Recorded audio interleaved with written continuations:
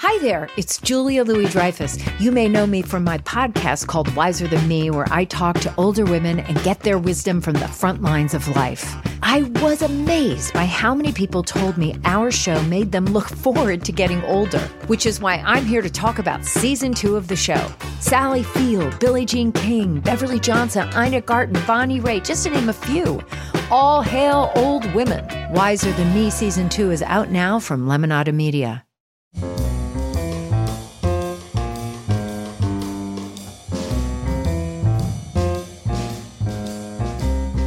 This is Merriam-Webster's Word of the Day for Saturday, August 18th. Brought to you by Merriam-Webster's Collegiate Dictionary, 11th edition. Available from your favorite bookstore or online at www.merriam-webster.com. The word of the day for August 18th is benison, spelled B-E-N-I-S-O-N. Benison is a noun that means blessing or benediction. Here's the word used in a sentence.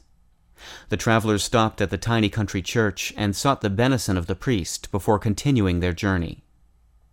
Benison and its synonym benediction share more than a common meaning.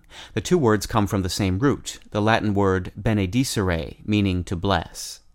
Benedicere comes from the Latin two-word phrase bene dicere, which means to speak well of, and is a combination of the Latin word bene, meaning well, and dicere, meaning to say.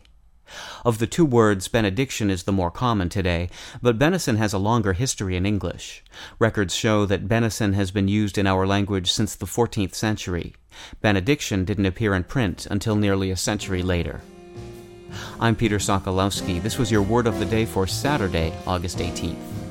For more information, visit Merriam-Webster online at www.merriam-webster.com.